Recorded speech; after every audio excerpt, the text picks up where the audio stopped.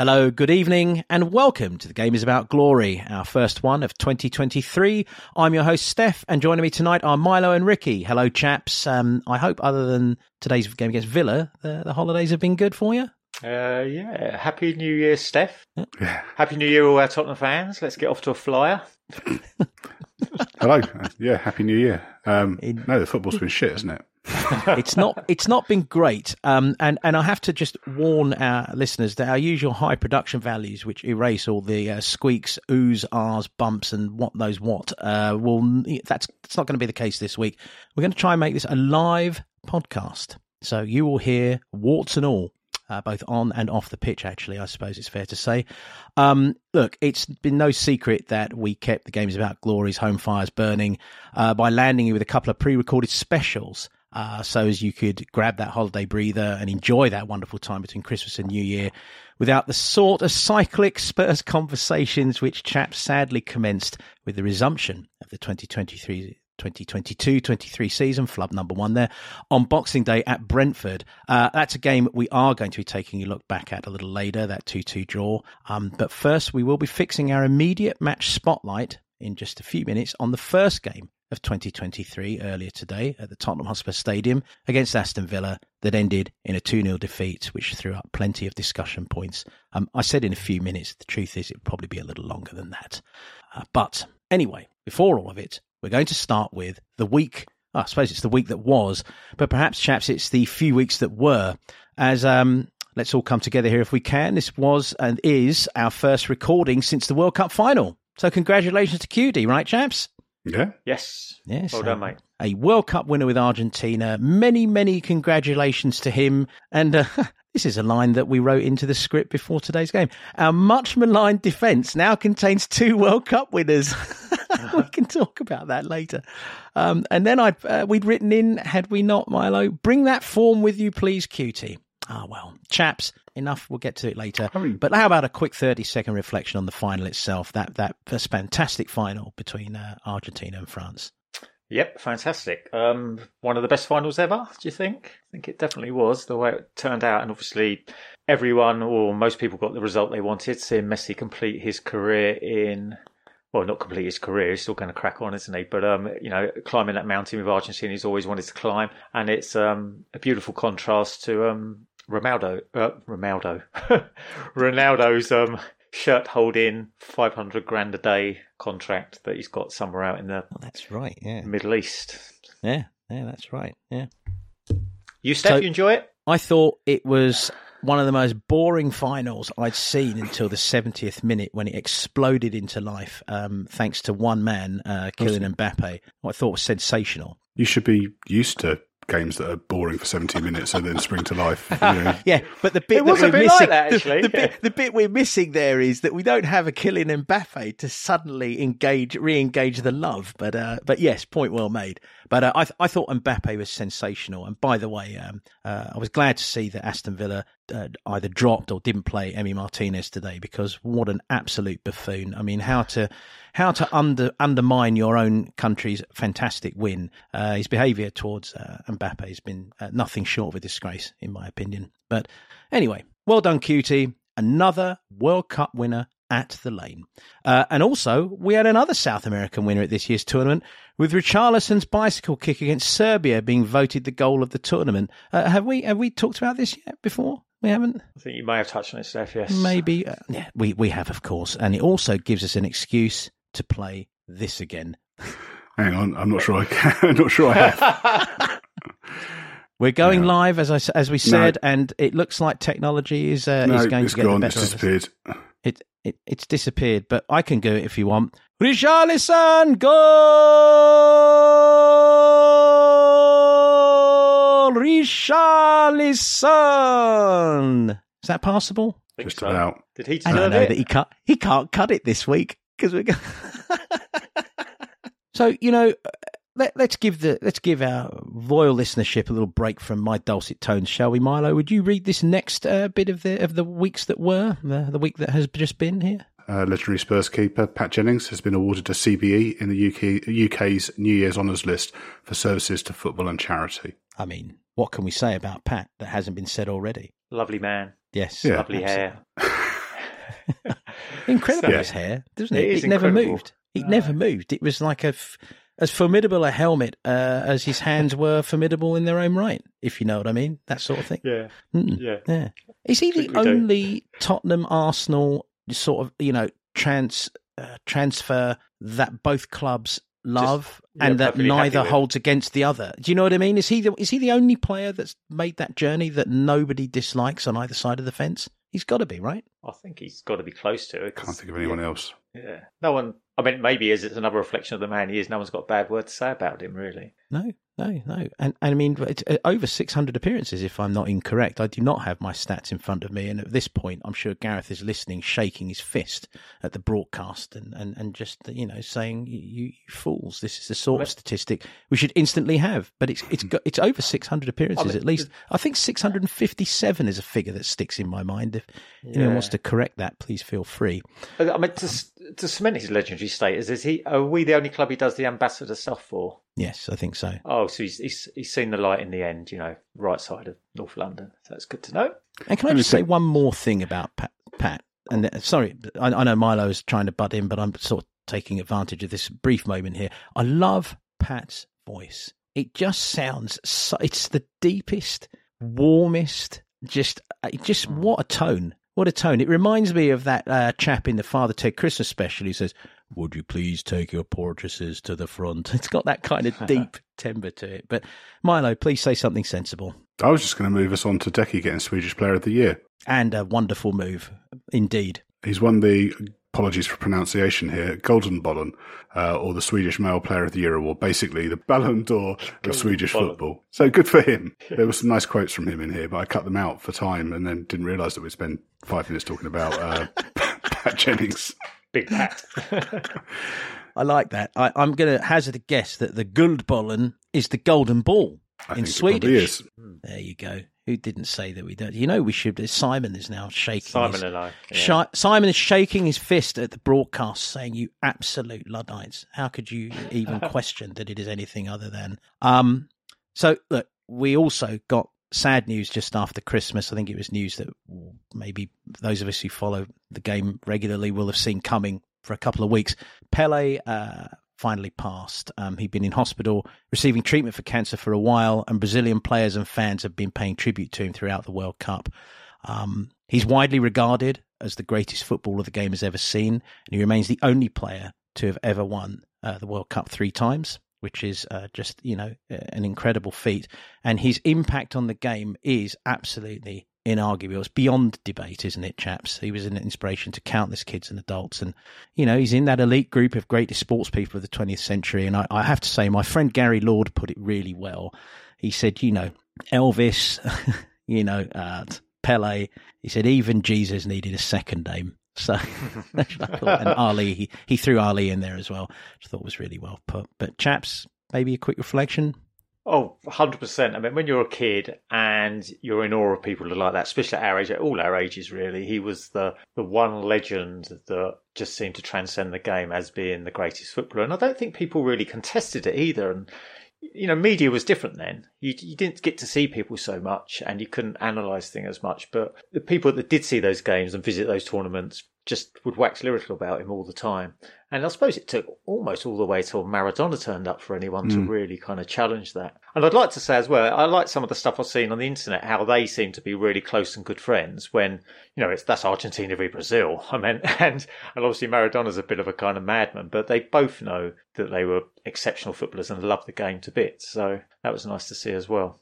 Yeah, I think it was particularly poignant. Maybe, you mentioned earlier on about Messi finally winning the World Cup this year and, obviously, kind of sealing his claim to greatness. But, that kind of just brought it home a bit more, I suppose. I think the remarkable thing with Pele is, obviously, I'm never lucky enough to see him play, but, kind of how young he was when he broke through and then how long he was playing for.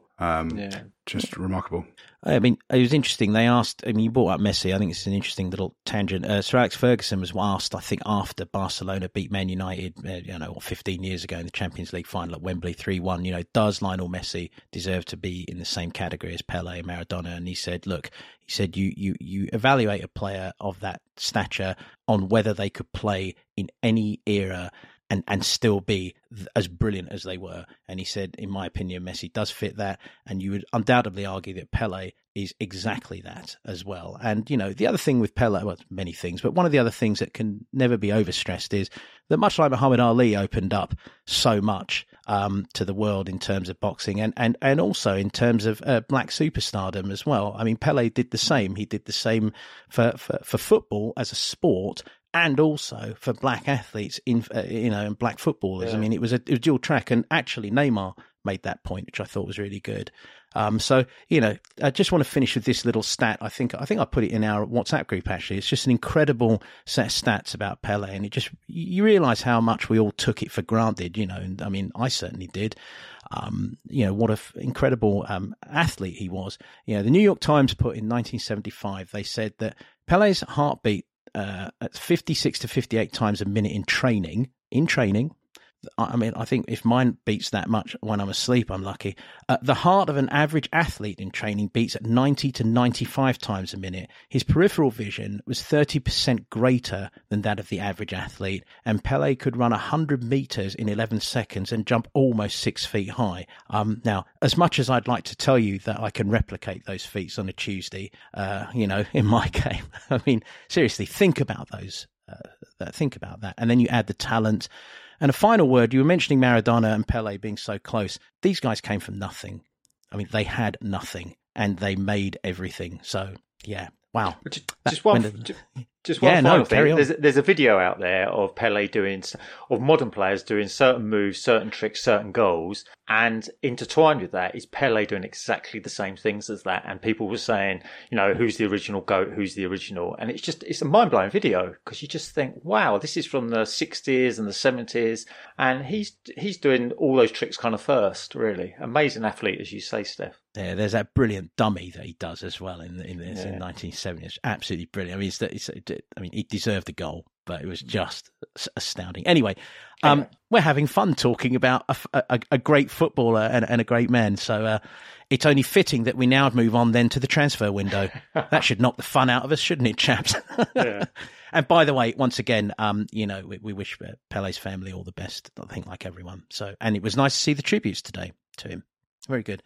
Sorry, I just realised I'm trying to postpone getting into the transfer window discussion. That's what I'm doing. But enough. It's open. It says we will be discussing the biggest rumours every week through the window.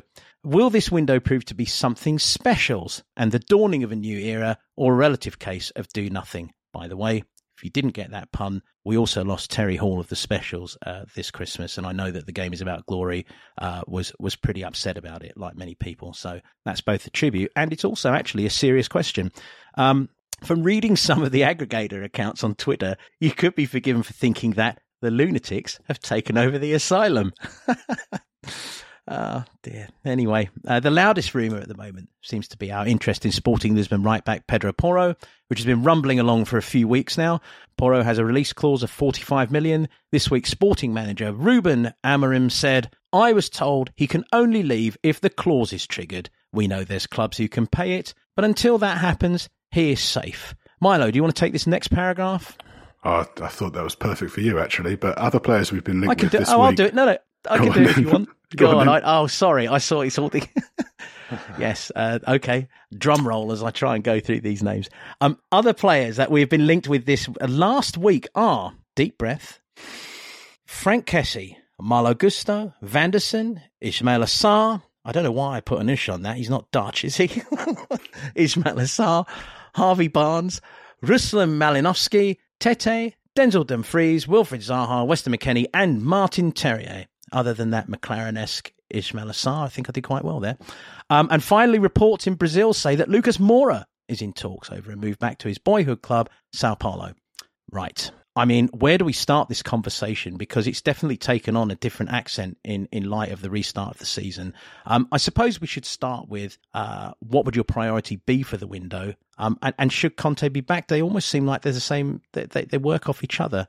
Who wants to wrestle this beast? Milo, go first. Go on, I'll dive in. So I think let's answer this on a continuity basis. So Conte staying around and is going to be around for the foreseeable in answering this, because I think, you know, he's got very specific demands from his squads.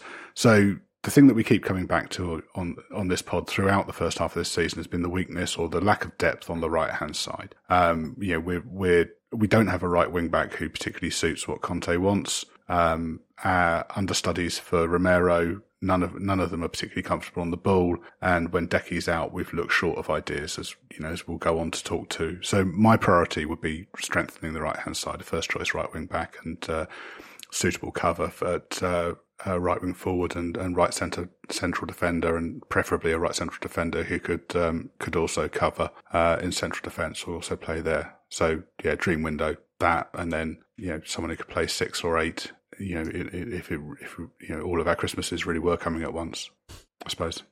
Yeah, not much more than that. I think I agree with the right wing back, the right centre back. Hopefully, if we can find one that can probably play centre back as well, and then the cover for Decky. And I presume that then means, in an ideal world, Jaff or Sanchez would go, or Jaff and Sanchez would go, Emerson or Doherty, and then if we've got the numbers, Hill-Sar go on loan, and I presume. Well, I don't think we're going to get rid of Moura, but I think he's just kind of winding down to leaving in the summer anyway. So I think he's in his last year, isn't he? So that'd be the priorities really, and that's without carrying on in mind what might happen in the summer when a whole shed load of players then come back to us that we have to think about, I suppose. I suppose we don't know the details of Lucas's discussions with Sao Paulo. If it is for a transfer soonish, then you're going to need 2 forwards coming in if Hill is going out on loan.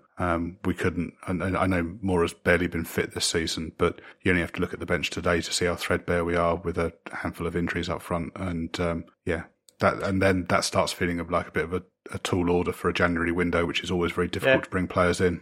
Yeah, I agree with everything you said about strengthening. I'm just going to add to it. I even if our forwards are fit, we need one more. For me, absolutely. We need to be able to rotate forwards who are being overused and somewhat out of form. We'll get into that a little later.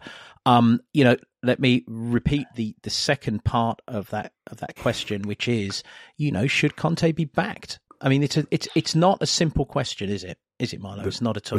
The question I ducked, do you mean?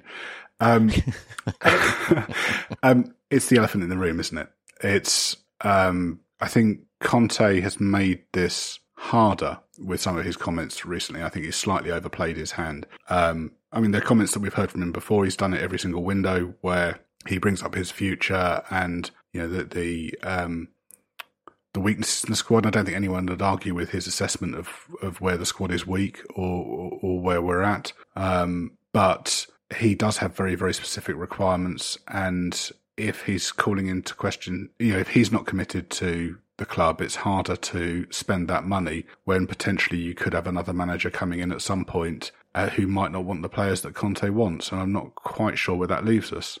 I'd first say that I think backed's a horrible word. I hate the word backed because it's very binary. In other words, you're either doing that or you're not doing that. And I think congratulations for the first binary of the new 2023. Fantastic. Well done, sir. But because there's so many attributes and branches and alleyways and any other kind of way I could call it to sort of talk about. But I think the first starting place is that I think everyone knows what's been said, as in even behind closed doors. And I think the other thing just to say, first of all, is if any promises have been broken, then that's not happened because Conte just 100% wouldn't be here if any promises have been broken. That's my opening bit. Got plenty of other things to say probably, but go on. For the sake of trying to keep this pod moving on in a live fashion and not force Milo to the edit, I'm going to work with a metaphor. As you both know, and as regular listeners know, these metaphors can be clunky. But try and go with me because it's springing in my head as I'm speaking it. Let's imagine that Daniel has managed to attract Sophia Loren in her prime to be his partner. That's and quite the has picture. Done so. What's that? Have you been at the AI writing tool for this as well? You can be the judge of that in about a minute. Yeah, right. Yeah. And maybe he said to Sophia, "Look, it's a little rough around the edges. I'm afraid that I can only bring you to dinner at Nando's for the next short while. But, trust me, if the film roles that you're getting pay off and we manage to, I managed to make a couple of good deals and whatever, soon we'll be able to go and dine, couple of good Michelin-style restaurants, and there will be no more Nando's. It'll be okay. Maybe the odd stop on a Friday night if we're stuck, but generally speaking, we're going to bump it up a bit. And maybe that's what's going on here. Maybe Sophia's finding out that her paramour is actually still convinced that he can get away with Nando's. Oh. I mean, I don't know. And maybe Sophia has told him, hey, I'd love Nando's. That'd be great and fantastic. And maybe she's like not being flexible either. Maybe these are two very inflexible people. I mean, it's Conte is serving up fried pigeon, isn't he? Not fried chicken. It's You mean Levy is serving up fried, right? No.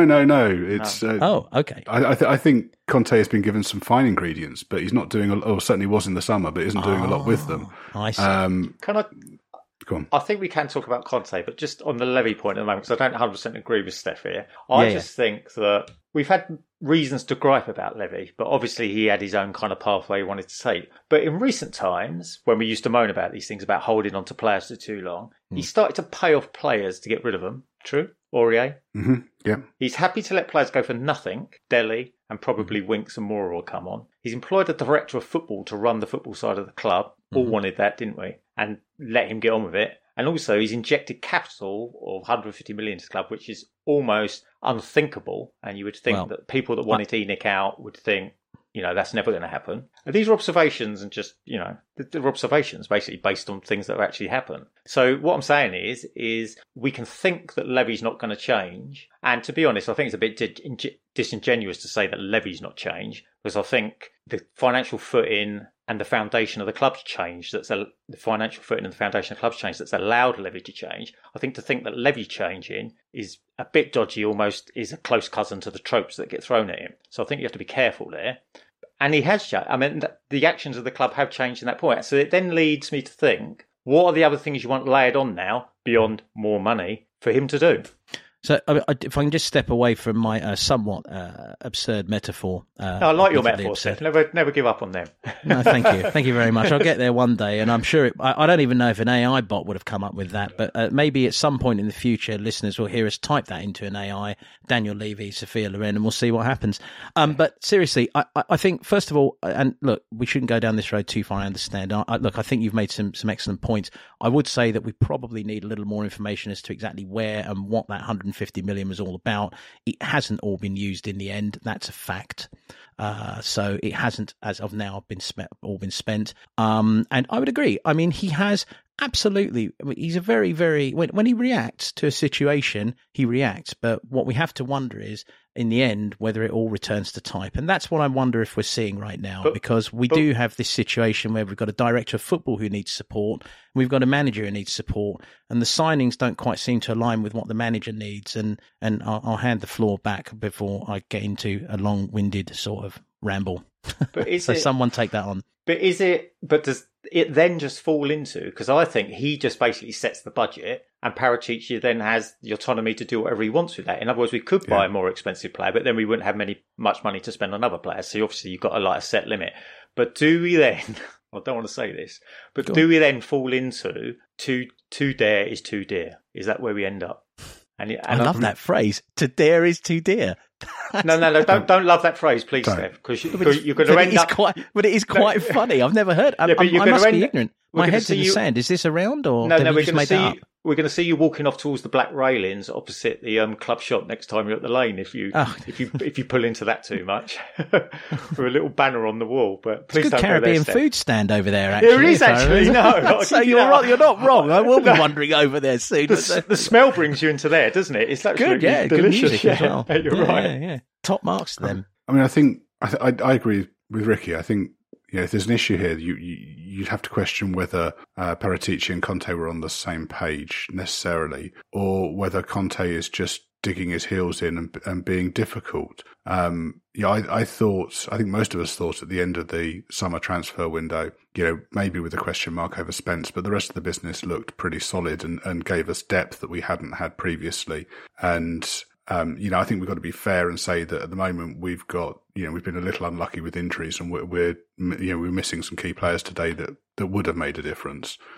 But I don't think Conte's made best use of what he had, even if it wasn't let's be charitable and say, maybe it wasn't exactly what you wanted, although he didn't criticise, any of those players other than Spencer in the summer, and seemed quite happy with the business. And, again, in terms of strategy, if you look at Richarlison, we went out and spent £70 million on a 25, 26-year-old player.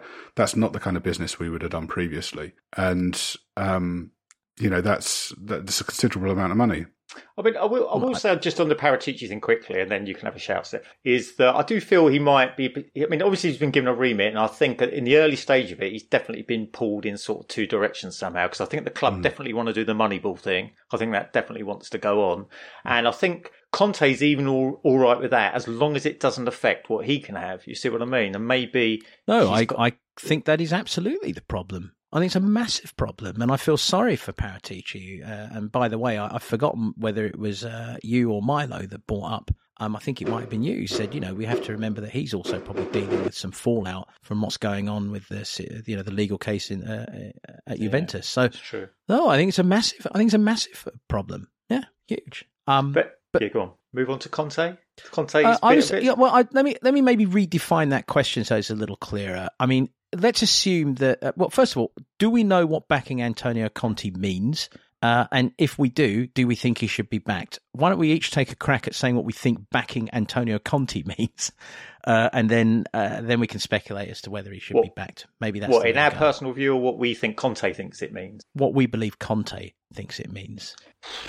Well, I mean, the thing I was going to say about Conte is obviously other thing, observations I get from this is that if it appears to me, and I don't want it to boil down to this, but it appears to me he's almost saying, I want a 40, 50 million pound player dropped into every position and then I'll make it work. You know what I mean? And I just think some people at the club might think, but I'm paying you 12, 15 million quid a year. And I could probably pay someone else a lot less and still get that to work, especially if you're looking about the way it's working at the moment and the way it's going on. And I just think I think it's almost like, I always quite like teams, and they're a lot more kind of, you have a lot more admiration for them when they're greater than the sum of their parts. Mm-hmm. And I think that Conte's teams look like they're the sum of their individual players and not, greater than the sum of their parts. And it makes you wonder what he brings to the table beyond what he thinks his plan is. And the other problem I've got with his plan is that it's so much about the automations. It's so much about his way. It's so ingrained. It's so precise, so concise. And I think, as we said before, players aren't given autonomy, or they're not given, I think you said before, Milo, like freelancing, that if your plan's so rigid, it better bloody work, because you're going to take the blame for it if it doesn't. You know what I mean? And I think he's scared of failing because he does care about what people think about him. And I think that is actually a weakness when you worry too much about what people think about you. And I think that's quite... And I've joked in the chat that even gets reflected in getting your hair done. I know that sounds a bit like stupid, but it does. He's worried about what people think about him. And he's a born winner. And I think the thing he might be struggling with is just the competitiveness of this league. To get this league won is a massive mountain to climb. And you've got to bear in mind, since he came in, you've got Newcastle getting bought out, and them spending maybe not mega money yet, but still a lot more than they would have previously, and them kind of overperforming over that first year. So a competitive league's got even more competitive. And you look at the table at the moment, and 1 and 2 in the league look nailed on at the moment. Which order that ends up in, who knows? That's for another discussion. But 3 down to 6 in the league. That you could throw a hat over them, couldn't you? It's so difficult there, and you've got a lot of teams competing for for two spots. Okay, chaps, I'm going to go one more time with the question. Another metaphor for you. When we took on Antonio Conte, we took on a Michelin star chef who was known for making the best soufflés you could possibly find. We've given him a refrigerator that doesn't quite have the top ingredients to make a Michelin star standard soufflé.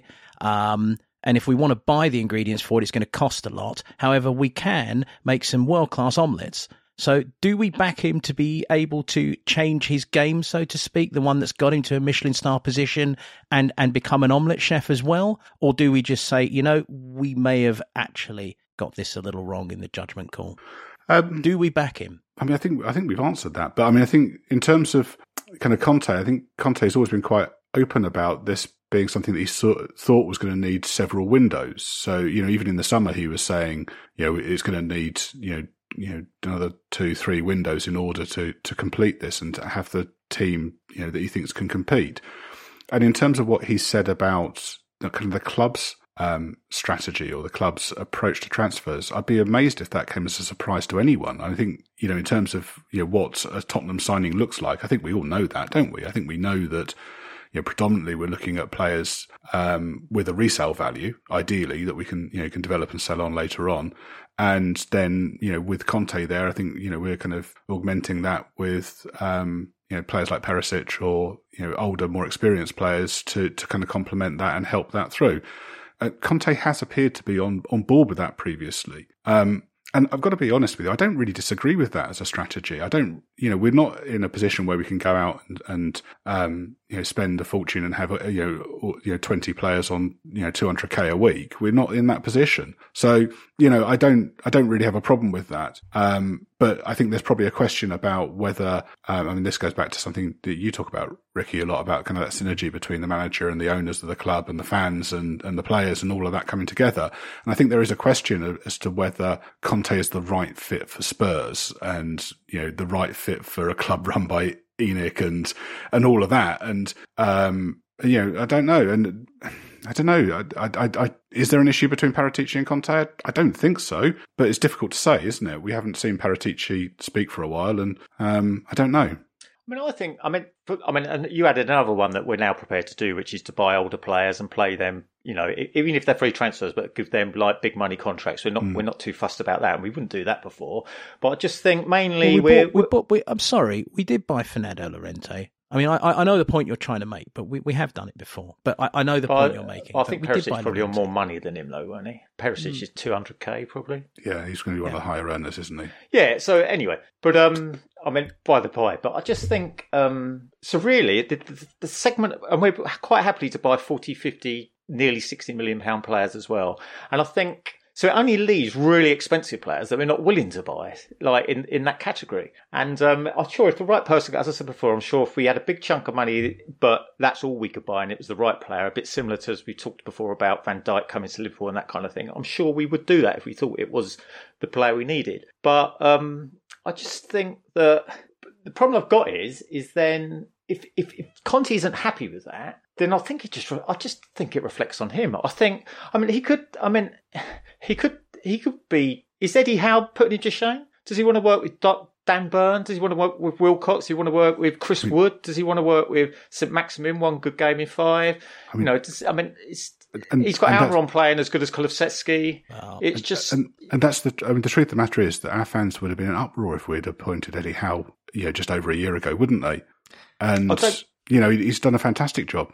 But we're back. Yeah, Eddie Howe has done a fantastic job, by the way. As is Erik ten Hag is doing a good one at Man United. We were discussing that off pod. But look, to get back to my second analogy there, which I actually thought, or metaphor, which I actually thought was pretty accurate. I'll put my head on the block here because I don't think either of you are particularly willing to do so.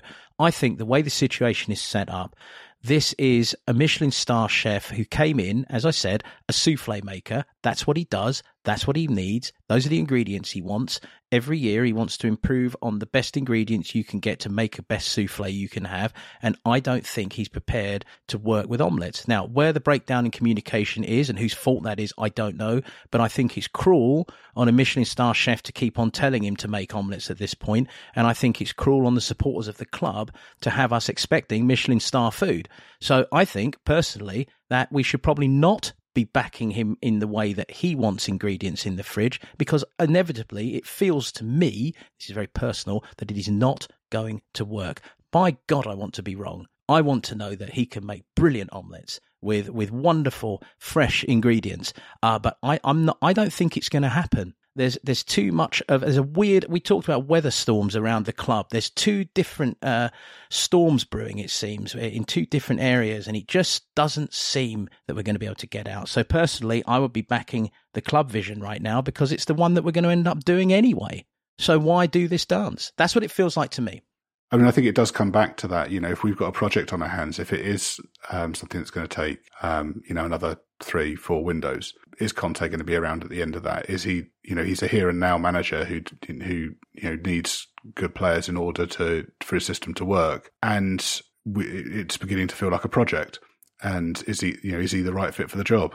I mean, I do think, the finance levels, as I've explained, I think we are giving managers, and we have given. And the other thing I will say on Conte's side is he's right when he's saying is that we are buying players, but we can't make mistakes. And of course, we went for a big period of making mistakes with all those. And they're mistakes we've got to pay for. We're not like, we've not got oil money. We can't do that at all. And I think he needs, but I think he gets back to a high level. I think the thing that stresses him out is he thinks he needs more just because of the sheer competitive of the league. If you want to overtake, then the problem the conflict we've got is if you want to overtake Liverpool and Man City, make up 20 points a year, the reason ENIC won't necessarily go that far is because the other thing they've always said is I will not jeopardise the future of this club and that. And I was thinking, if you built something over 20 years, I could possibly feel the same. I don't want that undermined because the other, to look at it another way, I'll tell you, you can phone your Everton friends, you can phone your Sheffield Wednesday friends, you can phone your Forest friends, you can phone all them teams and think, would you swap places with us? And they would say, yeah,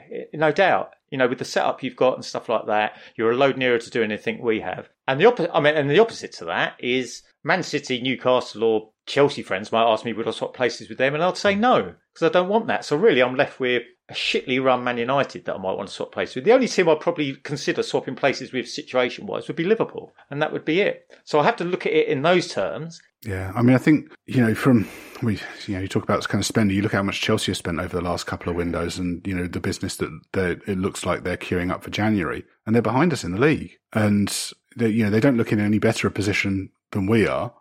And no, in terms of this season. And I think, from ENIC's point of view, that, we were, second best team in the country in the run-in last season, or, in the league in the run-in last season. They spent 100 million in the summer, and, other than, who do we say, Bentancur and Kane, everyone else has gone backwards this season. There isn't, much sign of an improvement. And I think it comes back to the point you were making, though, Steph, can Conte play through this? There's definitely an issue with, with his, souffles when you've got, Jaffet or Sanchez, or Royale, in the side, and they can't play through a press, they can't pass out. That's definitely an issue. But I think there's also a case that actually, some of our automations are looking a little predictable. I think teams know how we're going to try and play through them and are closing that down well. If you look at the Brentford game, and say I'm doing my usual habit here of trying to mix up all the games and make it impossible for us to go through and talk about matches. But in that Brentford game, Brentford were very, very quick to second balls. They were hoofing it forwards, and then pressing us and closing us down, and we couldn't play through it. We didn't know how to do it. It becomes an issue if he's demanding the best ingredients, but he's not actually improving what he's got. Things don't appear to be getting better. It's an issue. What I will say that's consistent between what happened with Antonio Conte last season, getting us into the Champions League, and what happened with Mauricio Pochettino over a 4-season stretch is both exceeded their expectations early on. And I, unfortunately, am increasingly of the opinion that people then continue to expect rabbits to come from hats, regardless of what's going on around them. And I think that attitude needs to change at the club, and you need to have a little more respect for who is doing what. I don't disagree. I do think that there is a problem when you consistently only play one system and automations, but equally we have to know who we've got into bed with.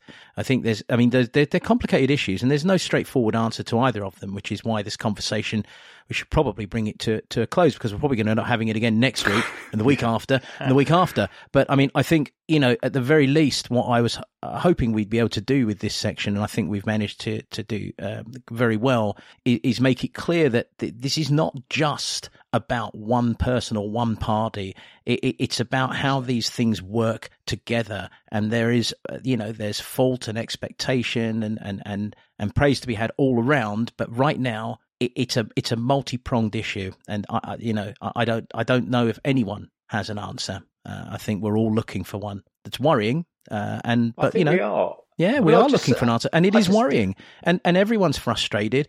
I'm frustrated. I was as angry today as I've been for a long time, but it's not going to change what the situation is, and this is a storm. We're in the middle of one. I think what's difficult is that, we talk about, what Arteta's doing at Arsenal. I do think that a lot of the unease at Spurs is because, or, amongst our fan base is because the lot down the road are doing well at the moment. And that kind of compounds a difficult situation and makes it worse. But if you look at what happens at Arteta, Arteta's been given a lot of time at Arsenal. He's been allowed to bomb out big name players who he didn't want. He's pretty much been given a free rein to reshape the squad. You look at what Klopp did at Liverpool again. That took a while for him to build what he had there. And in terms of central defence, it took a while to get in what he needed. And are we being jittery and shooting ourselves in the foot when if you stick to the plan, there's a plan here. The manager's always said it's going to take a number of windows to get there. There's highs and lows along the way. Do we need to see this through? Yeah, because this is the thing, I was going to say that, especially about the Klopp thing, because I get the feeling he hasn't really got the patience that he's always banging on about. That's my hunch, really. And I think, but in this league, you are going to need it, I think. It's just not, it's not going to happen in a season. And as you said, I think Klopp's proven that. And I just think...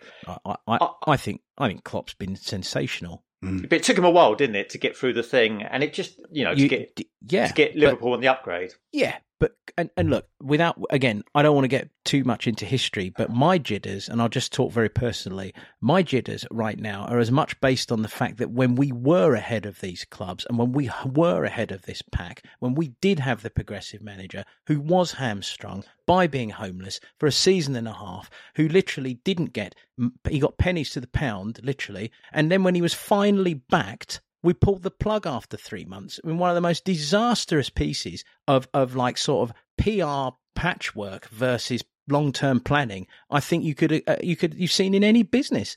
It was absurd. I think we've got a right to be a little concerned about this. And once again, as we've all been saying for half an hour, this man makes a dish, So I look. Yeah, I mean, and the Arsenal situation was brought up. That's not a concern to me. It is what it is. But I understand that what you're saying is that for the fan base, it is a major concern, and it doesn't help. Lots of storms, as you said, and to be discussed in coming weeks, I'm sure. On the discussion with the chat the other day when I think it was Armour saying, he's really concerned about kind of the reaction from Arsenal fans if they win the league. I'm more worried about the reaction from Spurs fans if they win the league. It's like... Well, stupidly, and I'll throw this in and then we will move on to today's game.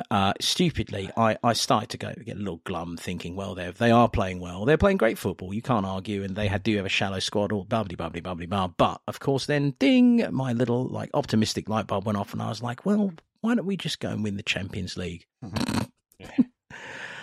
Which brings us to today's home game against Aston Villa. Thanks very much, lads, by the way, for talking through that tricky field of pachyderms, if you will. And I'm sure we'll be doing more of it in the weeks to come. But yeah, from dreaming of winning in Istanbul this summer to the Villa at home. I mean, it's a natural segue, isn't it? Isn't it? No. Oh, okay, all right. Well, no, it isn't. More eggs than omelettes, I think, Steph. Excellent, very good. You've cracked the code. So yes, scrambling as I was to try and make that segue, let's just be blunt. Team selection, chaps. Let's just start there. The team selection for today's game against Aston Villa at the Tottenham Hotspur Stadium, which was 2-0. I mean, obviously the big shock was Decky being out, and I think Dyer sitting this one out was quite heavily trailed. I think it was, pretty much expected by the time the team was announced. So, yeah, Hill in for Decky was the surprise. I was quite excited to see Hill on the team sheet. I thought he'd done okay in the friendlies, mid-season friendlies, and I'd been a little frustrated about his lack of opportunities in the first half of the season, and I really hoped that that he would stake a claim and show us that we didn't need to go out and spend a load of money in January in order to get a Decky understudy, because we had one in the squad already staring us in the face. And he didn't do a lot to live up to that. So, yeah. Yep, I had no disputes with the lineup, really. Nice to see, well, not nice to see, but it's interesting to see Doherty still getting the shout on the right. And I think he probably, I don't know what that means for Emerson, but I think he's definitely trying to get Doherty back to some of that kind of consistency and form that he was, congratulating with last year. So before the injury, ironically, against Villa. But yeah, Lloris is back. Good thing. probably. And Sonny keeps trying. Kane keeps trying. And then Basuma tries to keep improving. And Pierre just carries on doing what he's doing in the middle there. So I can't see what other changes he could have made, really, to be honest. But I agree with Milo. Good to see Hill there. I think he's stylistically the best player to come in for Decky.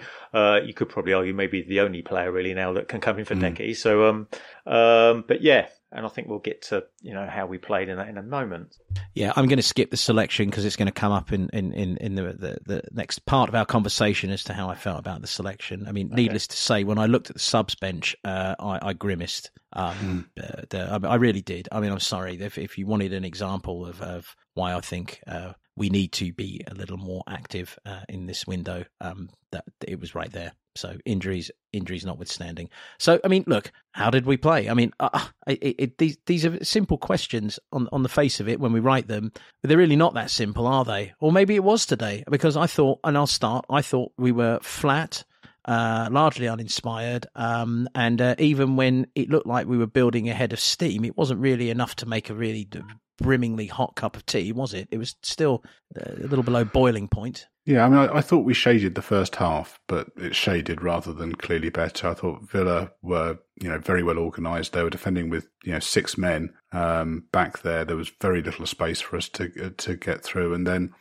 without that creativity in the side, it was very, very difficult to find a way through that. And that showed, and you kind of, in the first half, you're thinking, well, probably our best chance of scoring is getting a set piece somewhere, around the box or, a corner or something like that, and something happening. But, Vio's magic wasn't evident today at all. We wasted the chances we did get. And, we're almost reliant on that against teams that sit back against us. I went into the second half, feeling reasonably optimistic because I thought we had ended the first half a bit brighter, and I thought if we got a goal, then Villa would have to open up a bit, and then maybe something happens, and you're almost looking for something to happen to kickstart our season and get us going. We'd made excuses repeatedly during the first half of this season, thinking, well, he's biding his time to the World Cup. We've got fixture congestion. It's difficult. He can't work with the players. Well, he's had 6 weeks to work with most of these players. We've come out, after Christmas, and we don't look any better. The same problems are there. It doesn't look like he's changed anything or, worked out new ways around some of the issues we've got. And yeah, we just feel like a team that's without Decky there. There's, with Kane, if Kane's not on form, then there's no one there who can create anything unless it's from a set piece and then Sonny or Perisic come into play. I'd add to that I think obviously Sonny is off form, let's face it, and I think and that doesn't help Kane because obviously they're partners in crime. They've had such a great relationship over these seasons. So if one of them's certainly playing as flat as Sonny is, then that's going to affect Kane as well. But and that's the problem. I think that transition to the forwards is once Sonny's touch is terrible. He keeps things bounce off him. He had a couple today where there was one that bounced off him outside the area where he could have taken a shot. The 4-yard pass to Kane is just like the simplest ball in the world, really, because he had time and space to play it. And Hill is obviously doesn't seem physically strong enough, but I did feel a bit sorry for him because I think we should just have laid it into him more. His movement's really good. We should have just laid it into him more when he's in that position between their left back and their left centre half, because he'll get it sometimes out on the touchline, but sometimes he's a bit then too far out. I think in that smaller gap, he might be a bit more deft with his touch and be able to create something, but that wasn't really happening. I think, as Gareth said in their chat, it seemed like they were reluctant to pass to him for some reasons and that kind of thing. He played for me, Brian Hill, like a player who was fighting for a chance and who knows that the manager doesn't really believe in him and is not actually probably going to react positively whatever happens. Given who he's replacing, and it really felt that was sort of the calibre of performance he gave, bless him. I couldn't fault him, but I think it's a fait accompli, isn't it, really? I think that's happened in other cameos as well when he's played. He's doing exactly like you say, Steph. Yeah, and I also think that for some reason we are just completely bereft and unable to try and find an early ball when someone is running right now. And, I counted 4 times that Doherty made a dart behind to try and get him behind. Just it was either ignored or not seen. As for Harry, I feel very sorry for him. I mean, you have to give him the ball a little more than we're giving it to him, albeit he was rusty today. My big concern with Sonny is that he looks like he has genuinely lost a yard of pace. He just doesn't look as fast. And I don't know if this is because he's off form or if because physics are taking their toll.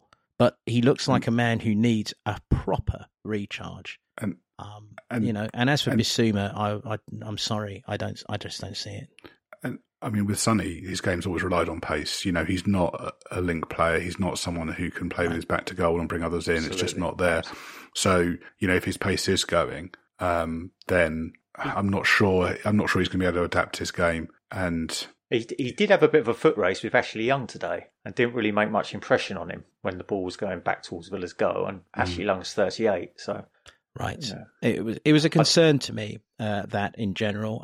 Personally, and I'm not just saying this because I'm a fan of Eric Dyer's. I freely admit that we need to upgrade on him at this point. You know, to double down, it would be ludicrous because he's obviously, if we want to actually win trophies, we are going to have to upgrade. But I don't think any defensive combination we have right now can afford to be without him if we're playing in a 3, even though he's off form. And I concede his mistakes, have been very poor. I think the one at Brentford was possibly overplayed and in context, but we'll get into that later. And I felt we missed him today on both goals. I thought at least one of them you would have seen him diving in to prevent. I mean, look, it's all hearsay. Who knows? I mean, I thought leaving Dyer out was a kindness, and because it is feeling a bit toxic around the club at the moment, and I think there's a risk that people might have turned on him because he is coming in for a lot of flack from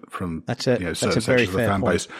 I also think that if we're to get anything out of this season, we need Dyer on form, and I think maybe him taking a couple of weeks off, and I wouldn't play him against Palace in midweek. I wouldn't play him against Portsmouth, and I'd want to bring him back in for the North London derby. That's the way I'd be looking at it. And I think earlier in the season, if we think when Sonny was struggling at the beginning of the season and Conte tried to play him through that patch, and what he ended up doing was dropping Decky and playing Richarlison on the right hand side, which didn't work. And I think really what was staring us in the face then was to let Sonny sit out a few weeks, play Richarlison, and then let Sonny come off the bench. Yeah. I see a similar situation here where you've got a player in a funk and maybe just needs to be taken out of the spotlight, get a bit of a breather, and then hopefully come back stronger. Because you got to fair appraisal. I think you got to say that after Conte came in, Dyer was from that point to the end of the season, and actually right the way up until he got his England recall, has been one of our best players. And Conte was talking about making him one of the best kind of central centre backs in the world. And since he got recalled for England, his form has nosedived.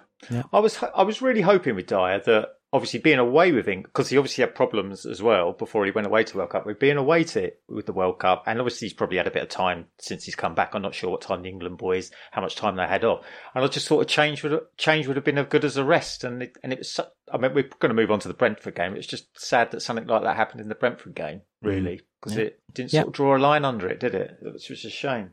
Well, chaps, in this packed pod, let's move to Hugo Lloris.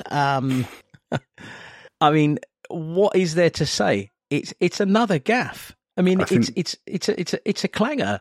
I think you're having a similar conversation to we're having about Sonny. Is it terminal? Because the clangers are becoming a habit, and he's not where he was. We all know that he's going to need to be replaced sometime in the next. Well, he's not going to get another contract extension, is he? And it's becoming a habit. I mean, I know he didn't really have much to do up to that point, I don't think. I mean, I don't think their XG would have been that high up to the point they scored, because they weren't giving us any problems. But the main concern with it was obviously we talked about stuff at half time, and we really did come out in the second half there and look like we were stepping it up like we have done in other kind of second halves. And just the moment that happened, I mean, when he spilled it, it was, it was like Exxon Valdez problems, really, a spill of that quantity. You know what I mean? It really did put, drown us in oil, basically, after that. And there was no way back. There was no way back. It was just, and that's hard for him. It's hard for him to accept. And I know I think he's another one that takes these things quite personally, and he beats himself up about it. But, yeah. Yeah, I mean, I suppose now we'll move on to. I mean, we could carry on deconstructing what was an immensely disappointing performance today. I think we probably should put the handbrake on that a little bit. All being said, we should. What do we think of Aston Villa? I'll kick off by saying that I felt that they were, a well organised, average side of the calibre that we should be beating at home. Mm-hmm. That's my feeling, and they did nothing in the game to show me otherwise. And in the end, my biggest disappointment of all was that I was left thinking, if they didn't faff around as much as they did, they would have easily got a third goal. There were 2 opportunities they had to score a third goal, and they kind of faffed it on themselves. And that's immensely disappointing to me, because I don't think they're that good. They're a thorough mid-table side for me. Yeah, I thought they were really well organised and took their chances, but the first chance we gave them on a plate, and our confidence looked shot after going behind. So yeah, I mean, in comparison with our own manager, that's the other thing we need to say. I mean, it seems like a long year, but he has only been here a year, and the same with Emery. Really, he's on an early journey with Villa. I think they've got some players to work with. I think he's got he's got some people on the bench as well that aren't that bad of players, and their bench looked better than ours today. Well, yeah. Yeah, I mean, when he brought those other players on, when Ings could come on, and I don't know, Coutinho, the bloke played for Southampton, he was coming on. Matty Cash came on. Yeah. So, yeah, that's what I mean. So it's early days for him, and I quite like him as a manager. I think he got a tough time of it at Arsenal, but he's a character, isn't he? And he did well when he went back to Spain and that, so yeah, you quite knock it. Yeah. Well, I suppose, closing thoughts, one positive and one negative in 30 seconds on today's defeat at home to Aston Villa, chaps. 3-2-1. Oh, go on, Ricky. Positive was, it was nice to see Romero back on the field. I think he is really great. I think he actually had a good game today. I mean, beyond the kind of, treading the line like he does with the yellow cards and various things like that. I think the negative was, I don't know, it continued, it just... Around the match, it just continues to be sunny, I think. I just can't believe the drop-off after the winning the Golden Boot, really. And I was hoping when he demasked himself, it was going to be like in Scooby-Doo at the end. Do you want to take the mask off? And the real Sonny is back, that kind of thing. Yeah. I thought it was almost going to be like that moment where you thought, this is really going to be a turning point. I think he thought it was going to be the way he threw that thing. He was like, fuck this, I've had enough of this encumbrance. Because realistically, he could be going against medical advice there. You never know. He might have just ripped that off and just thought, I'm not having this anymore, it's hindering me, or something. I think it was affecting his peripheral vision, wasn't it? Yeah. Because I'm not sure who it was. Someone came in and challenged him from the side, and I don't think he saw it until late. And I think at that point he thought, I need to be able to see around me. Yeah. But it didn't seem to work, whatever he did. So I've got to be honest with you, I'm struggling with the positive for this one. I can't really think of many. I mean, we didn't concede in the first half. It's probably about as good as I can do. Yeah. And the negative is just, we covered this kind of amply in the kind of Conte, ENIC, Paratici transfer window discussion earlier on.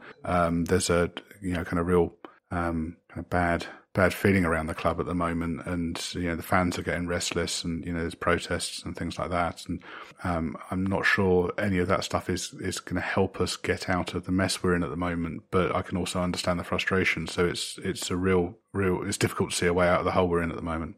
The positive for me was, even though he was only on the pitch for about 6 minutes, was Papa Matar Sarr, who I believe Milo is telling me has gone to Pap Sarr, is how he's now referred to. So Pap Sarr, I thought he, in his cameo, looked so assured and so comfortable, really fluid, and to me has really accelerated himself past Ollie Skip, and past, in my opinion, my negative, which was Yves Bissouma. I'd have him playing ahead of Yves Bissouma from now on.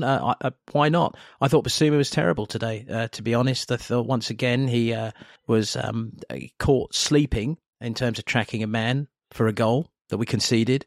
And I just am not seeing enough from him. It's simply not good enough to me, and it's a shame.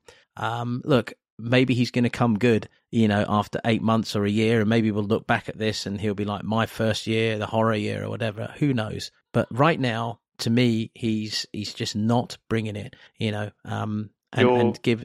I mean, you'll get to see someone else on Wednesday because he's suspended now. So someone will get their chance. It'll probably be Skip. I mean, the other problem with him being suspended is if we wanted to go back to a 3 in midfield because we haven't got people up, because Kulusevski, let's say, is still out. If he just wants to run with Sonny and Kane, then even on Wednesday, we'd be then left with Sarr, Pierre and Skip to do that. So it's a tricky time, really, from that point of view.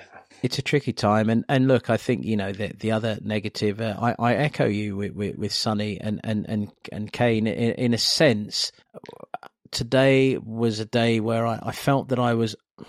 Look, you never write off Harry Kane because he's brilliant. He's absolutely brilliant, and if he does leave at the end of the season and goes to Bayern or wherever he goes, he's going to continue to score a hatful of goals, whatever. So you don't write it off. But what was sad today was seeing that partnership struggle so much, whether for lack of service or lack of performance from Sonny or whatever. And I'm not saying whose fault it is or whether they've become terrible players. And nothing to do with that. It was just sad today to see two strikers who you would have considered two of the best forwards in the world over the last 6 seasons, and you just can see that they're just off the pace with each other, and in general out of step with what's going on around them on the pitch, or the team are out of step with them, and that's a little sad because I still feel that if you give Harry Kane 3 chances, he's going to score one of them, and I mean that's not rocket science, is it? Statistics tell us that. So yeah.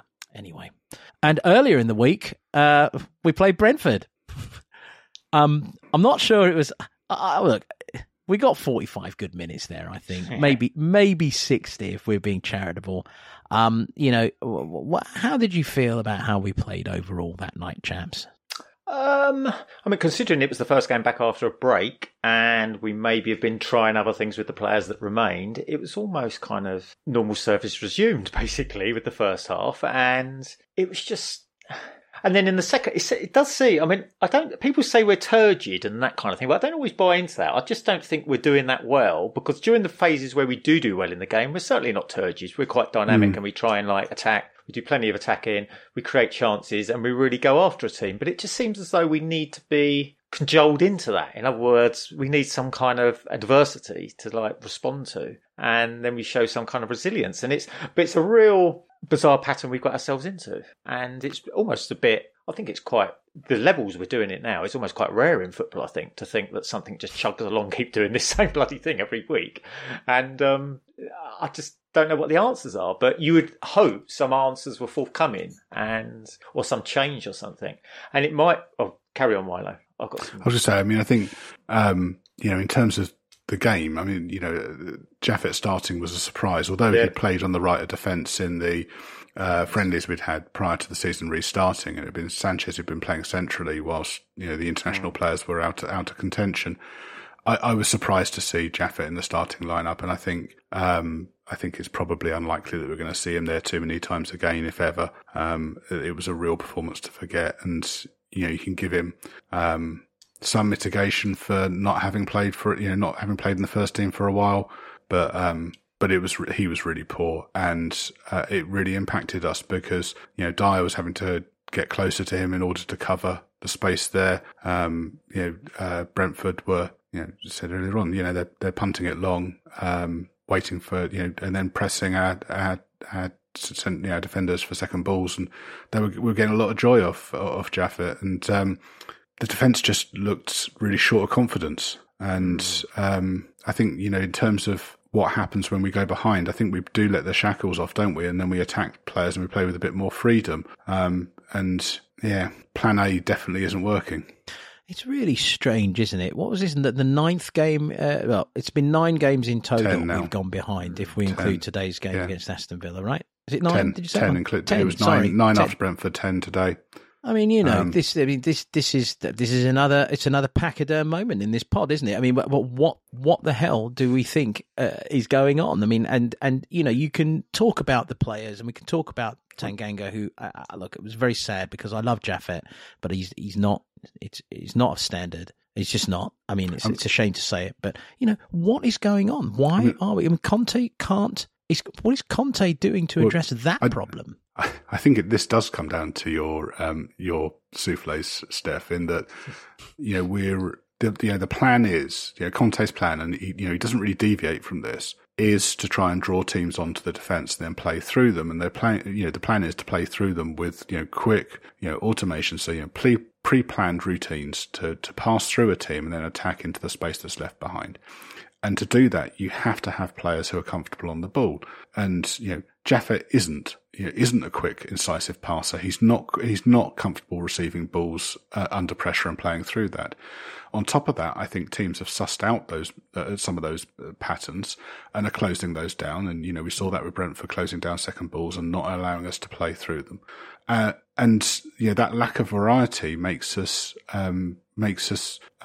easy to plan to play against. I think Frank said before the game that he'd guess what, 10 of the 11 players, and obviously they'd had all of their players at home during the World Cup. They had time to plan for this game, and it showed. It was a good game plan. I thought they had. I mean, that is a worry, though, isn't it? Because if you do literally play one way, it's not going to be long before you other teams come to the conclusion without much kind of thought or study how to combat you and play against you. It's just, I think it almost sounds as though you'd get away with that in a league where no games were televised and stuff like that. And, no one had any information on you. But after a while, people are going to combat that. They're not asleep, these people, are they? You know what I mean? If you think back to Mourinho, though, when we had, the plan was for the Kane dropped deep and he swung the ball out for Son to run out onto, which worked really well for a few weeks, didn't it? Yeah. And then everyone doubled up on Kane and tracked him around the place and cut off supply, and then there was nothing there, was there?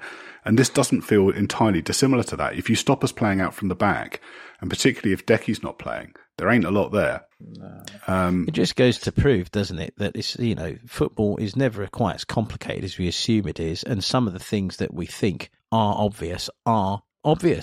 and it just doubles down on the question, why, knowing that, do we continue to persist? Do we continue to bang our first half heads into the wall? But I think if you go back to that question we had at the beginning when we were saying about, players coming in or what our priority positions are, you put a right centre back in there who can cover for Romero. You put a right wing back in there who can cross the ball and can carry the ball and get past, beat a man and can play out. You give us cover for Decky, or you've got a ball playing, central midfielder who can give us other ways of progressing the ball forwards and other patterns we can have for playing out of defence. Then we're a different proposition. And, I don't think this... Sorry, go on. I was going to say, the other thing worth looking at, I think I said this in the chat, is we definitely went through a good phase last year where we were saying the opposite about this, where defensively we looked absolutely solid. And I'm not sure whether that's because we were regularly playing Romero, Dyer and Davis or Longley, and we just looked teams just got no joy from us. And then we played out from there. But I think the other thing that might be the issue there is, I think this is the other thing which Conte has an advantage with, is when and that might be because we're on the one game a week as well. Yeah. That's the other massive thing, I think, that he always goes on. I mean, we kind of joked about it when he joined that he can't do 2 games a week, but it was almost like some of that evidence last year has proved that to be correct. And the only problem with that is, I think if you're going to be a top 6 team in England, you're going to be playing 2 games a week. You know what I mean? So it's quite hard to get out of that. I suppose the other unless you've got a bigger squad, and then you can just keep, your main players for the league games and things. So, but Conte doesn't really rotate. So I think even if you gave him a bigger squad, he'd still be hammering his first choice 11. Yeah, possibly. And I think this is where we talk about, and Milo, you were talking about, the protest groups not being helpful and so on and so forth, and as understandable as it is. And look, we can debate the humanity or lack of behind all of these issues, but the facts are that when you only have a finite amount of players that a manager trusts, those players are being flogged, not rotated, and maybe there is a loss of form, and maybe there is a loss of confidence. That form and confidence becomes ever more fragile and ever harder to repair if it's consistently put in the spotlight in the way that recently this team and some of these players have been. And, we go back to the point that you made earlier, Milo, about Eric Dyer's non-inclusion against Aston Villa. I was upset for my thinking that we'd lost some leadership and so on. But, maybe you're right. Maybe that is player protection. And but it's a shame when we have to protect these players as much as we do have to. And it seems to be an issue right now because there are a lot of players whose confidence is shaky. And maybe it's like a bug that you almost catch, that they can't get out of this negative spiral of starting games so slowly because they're not confident, and because, and it's how you snap that. But it is an issue. And I think particularly if, with the automations, you need to be committed to them. You need to be confident. Yeah. You need to be confident in the player who's receiving the ball. You need to be confident in the player who's playing the ball to you. And if they're not inch perfect, they're not going to come off, because that gives the opponent time to get onto you. The whole idea of this way of playing is that because you're not thinking about it, you can move quicker than the opposition. Which plays into something we've been talking about all season, which is that our touch has been off. Our passes have been lax. Our first touch has not been great for since the beginning of the season. And so, and by what you're saying, which is absolutely right, there's not really margin for that. And, against Brentford, it didn't help that they'd been playing rugby on the pitch and it was churned up and in really poor condition. Right. And if you're trying to play the ball along the ground 2 feet for quick passing, that really doesn't help. Whereas if you're hoofing the ball in the air and then coming, closing down for second balls, obviously it's a lot better for that. And as to the confidence issue, which I think we're all agreeing on, that Longley gets pushed up a little more in the second half, starts playing a couple of those balls. One of those balls goes in out of nowhere. Harry Kane scores an excellent header. And suddenly our tails are up. Yeah, thankfully, because of the rugby union there, we can see that he's just inside the 22-metre line, so we know exactly where he is when he plays it. I think fair play to Longley and Perisic on that side. They were really a threat from they were putting great delivery. I thought actually Perisic today was a bit off with his delivery, or maybe didn't have as many chances to deliver, but they really turned it up. They really turned it up in that second half against Brentford, which unfortunately then meant we were a bit more left-sided when I'm always kind of feeling we just need to get Decky involved in the game as much as possible, you see, because I just think he creates so well. But maybe we just need to do both sides. We need to just keep, Well, once Sanchez came on, Decky came into the game even more. I thought Decky and Doherty were linking up quite well in the second goal, where you've got that lovely interplay where it's Decky to Doherty, Decky to Højbjerg, so the shot in, and it's kind of that trademark Decky run along the goal line and then cut back into the box. Yeah. And Højbjerg's run for that was so clever, because everyone else was going towards the ball and he just stopped and held back and created the space for him. He read that so well. A cool finish as well. Yeah, it was a lovely finish, wasn't it? Yeah. At 1-1, we saw, I think, a fairly pivotal point in the game. We saw a VAR decision for a penalty not given on Harry Kane, who, given that we've talked about rugby on the pitch, I think that we saw a move on Kane that was fitting of the rugby that has been played on that pitch. Is that one of the worst uses of VAR that we've seen this season? I don't think you can blame VAR. I think you've got to blame the on-field ref. They're the one who got he's the person who got it wrong. But I was wondering whether the ref was confused about the rugby, saw the markings and thought, yeah, that's fair. And it was completely wrong. It was Ben Mee, wasn't it? It was all over him and pulled him down. The thing with VAR is the guidance basically is if the ref sees it, then they side with the on-field decision, because there's clash. It has to be a certain level for them to even look at it. But I think that's where I'm confused, and maybe you can help me out. I thought that there was, and again, I always get this wrong, so I put my hand in the air. I might have this wrong, and I'm up to be corrected. But if VAR think that you've made a mistake, are they not compelled to say you should just go and take a quick look at the monitor just to be sure you've got the decision right? And this is where it would be really helpful to hear the conversation between the ref and the VAR ref, because if the on-field ref, with clashes in the box, basically, VAR isn't going to overturn it. If the ref saw it, they're unlikely to overturn it. They're going to stick with the on-field decision. So if the ref says, yeah, I saw it, I think that, I saw that Ben Mee had his hands around Kane, but I was satisfied that it wasn't enough to bring him down. VAR is unlikely to overturn that or tell him to go and have a look at it. Yeah. And I think, this is where you need to be able to hear what they're saying. But I also think there's a case for saying actually that this is the wrong way round at the moment, because the bar for a VAR intervention here is probably too high. And maybe what you need instead is the ref asking the VAR ref what they see. So, you know, if you had the on-field ref saying, I saw him come down, I saw that there was contact, but I'm unable to tell whether it was sufficient to bring him down or not. Could you tell me what you can see? Then that's a different bar to clear. No, honestly, that's great. Taxi for Milo to Bletchley Park. Get down there now, Milo. No, that's great. Honestly, that just makes complete sense. Honestly, that really does make complete sense. And particularly if you can hear that then. Yeah. Because at the moment, I think on-field refs aren't making decisions because they think VAR will overturn it, and VAR won't overturn it because the on-field ref has made a decision, and then you get into a no man's land. Yeah. You've nailed it. So. You've absolutely nailed it. I did hear in commentary, though, I think they were saying that the threshold for that type of offence this season has gone higher. In other words, you know, the amount of contact needs to be quite sufficient to whatever. I mean, in that case, I thought it was. I mean, because Ben Mee one is not then looking at the ball, but he's got his arm around Kane. And the other thing that should be taken into account is the flight path of that ball was certainly heading straight towards where Kane wanted to be. Yeah. And I can understand sometimes when it looks like it's just sailing over and you think, well, he was never going to get to that anyway. But in that case, Kane had spun him and that's where the ball was going. And I just think that should count as well, I think. But I agree with you, Milo. Your idea is fantastic.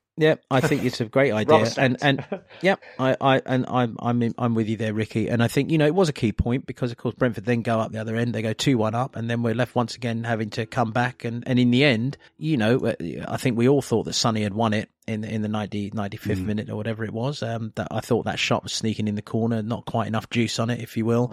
But you know, we go 2-1 up. Given that we will back Harry Kane to score a penalty regardless of what happened in Qatar, you know, it's a very different game. We might go on to win that game 3 or 4-1 because the confidence might be surging a little earlier. So it was a key moment for sure. Chaps, what did you think of Brentford? Impeccable organisation. I like Thomas Frank. I quite like him in the interviews. He's just really refreshing, and he says it as he sees it, and he's quite fan-like as well sometimes with his compliments of his own team and, you know, our team. But I think, they're massively organised. He's doing really well with what he's got there, and I think their fans are lapping it up as well. I think they're in a good spot. Yeah, I mean, I wouldn't want to be watching that. It wasn't particularly pretty, was it? But it was effective. They were well organised. You know, when you talk about kind of relationship between a director of football and the scouting team and the analytics team, you know, Brentford are a very, very progressive team. They're leading a lot of this stuff in this country. They've been very, very smart in their transfers, and what you've got there is a team of players who are very well suited to the manager and what the manager wants. You know, obviously on a completely different budget to we're working on, but it should be a textbook of how to work with a manager. And I think if you look at the league now, there's a load of these clubs. You know, Brighton are very similar, and their scouting is just, you know, phenomenal. And they bring in players that no one else thinks of, and they slot in really well. And you've got a load of these teams now in the middle of the league who are just, you know, brilliant at recruitment, signing players that, you know, really suit the manager. You know, are difficult to beat, and just well organised. It's different to how it was, you know, 15, 20 years ago, where definitely kind of mid-table and lower end of the league was just full of cloggers. I think it's slightly annoying that Tony probably won't be playing against most of our opponents for the rest of the season. So, well, I mean, we all knew that when those charges came rolling in, but in their hundreds, I may say, and said they're proven to be. I mean, he's guilty of them, right? So, I mean, well, we don't know yet. There hasn't been a hearing yet, but I think okay. Sorry, I thought. Yeah, the charges. The hearing hasn't been heard yet. I mean, I'd assume that if he's found guilty, he's going to be sitting out for 6 months or so. I would have thought. Right. But I think it's a bit disappointing when we've had a 6-week break in the middle of the season that they couldn't have at least brought forward a hearing and maybe had a hearing on some of the charges where they had the evidence and then maybe hear the other ones later on or something like that. Yeah. And I mean, because you're right, it is going to give a competitive advantage to some teams. Well, it was so nailed on he was going to score. I mean, it was so nailed on he was going to score. I mean, you'd have put money on it yourself, wouldn't you? Maybe Ivan. Anyway, we'll leave that one alone. I agree. You know, Thomas Frank, you know, really pretty impeccable character and manager, isn't he? He is the proverbial breath of fresh air. I think we can all agree, and he's fun to listen to, fun to look at. And as you said, Milo, Brentford are a really progressive club. So I don't think we have a bad word to say about them, really, do we? Apart from their pitch and hoofing the ball and charging at us, you know. Well, you know. So, yeah, we did actually have several bad words to say about them. You're right. All right, chaps. I suppose we should wrap it up in this relatively live pod with no edits. Thanks very much. I think we did well. Usually the line Steph. that we say here is thanks. That was fun. It was fun with you, chaps. We're back to the therapy sessions again, aren't we? It is. It's like the doctors are in. We're all counselling each other. Good Lord above. Congratulations to all our listeners who made it this far. It might have been a bit of a slog for them in the middle, but Happy New Year. Happy new bloody year, and we won't charge you £100 for your therapy session this week. How about that? I think that our listeners should be thanking us. As I always do, because anyway. We will be back next week to talk about our games against Crystal Palace midweek and Portsmouth in the FA Cup. Seriously, as well, thanks for joining us here for the first pod of 2023. We'll see you next week. And I do want to just slide this in. I think I speak for everyone on this pod. It's a final thought. We referenced 2 songs, 3 songs, maybe even 4 songs by the seminal ska band, The Specials, earlier in this pod, because, as said, Terry Hall did sadly leave us over the holidays. It has been a big one. And just something that I was thinking, we should, however miserable it might seem in life, this is going to sound like the life of Brian, isn't it? However you're feeling in life, and of course look on the bright side of life. But let's take a reminder, shall we, from the brilliant cover that Terry and the Specials did, to enjoy yourself whenever possible, even at Tottenham. It did make me think, actually, when I saw you'd written this in, that it ain't what you do, it's the way that you do it is pretty much the game is about glory, not boring the other lot in song form. So we can do Terry Hall stuff all the way through. We could indeed, and again, really, what a loss. But anyway. Let's not end on a negative. Let's end on a positive. The Game is About Glory is back, as you've just heard. Thank you very much, and we will see you next week.